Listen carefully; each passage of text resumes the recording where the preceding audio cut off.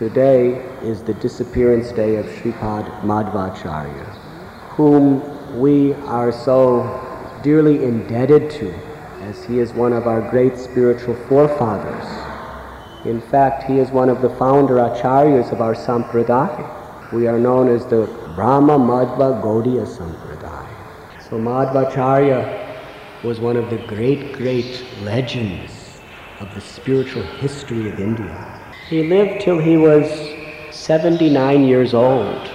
He was born on Dasera, and on this very day, just approaching 80, he was sitting in the Ananteshwar Mandir in Udupi, and he was giving class to his followers on the Aitareya Upanishad, which he was just completing his translation and commentary to.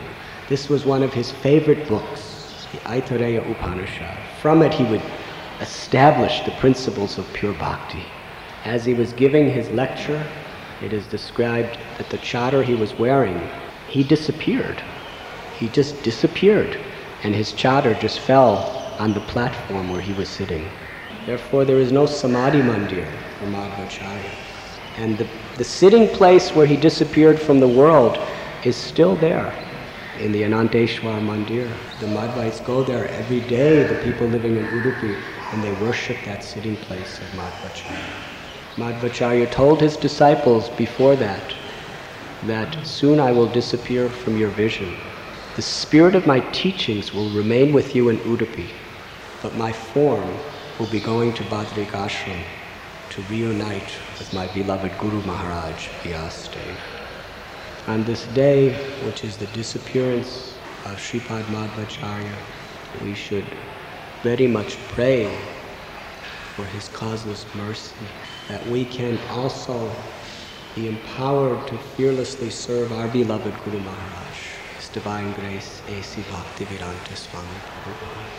Srila Prabhupada often in his books quotes the commentaries of Sripad Madhvacharya.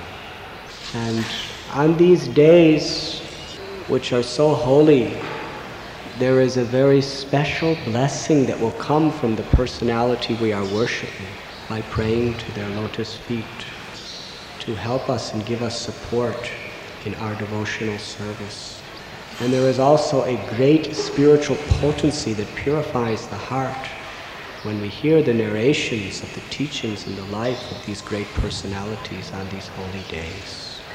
It is our prayer today to all of you to carefully read Srila Prabhupada's books and to understand them with great enthusiasm and to repeat this message in whatever way we can. There is many ways of repeating the message.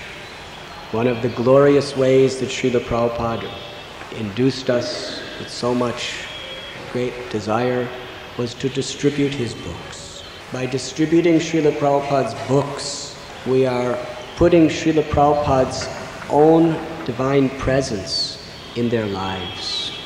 And anyone who reads these books with an open heart, certainly their lives will be changed. Anyone who touches these books or sees these books, their connection to Krishna is established. What to speak if they purchase them?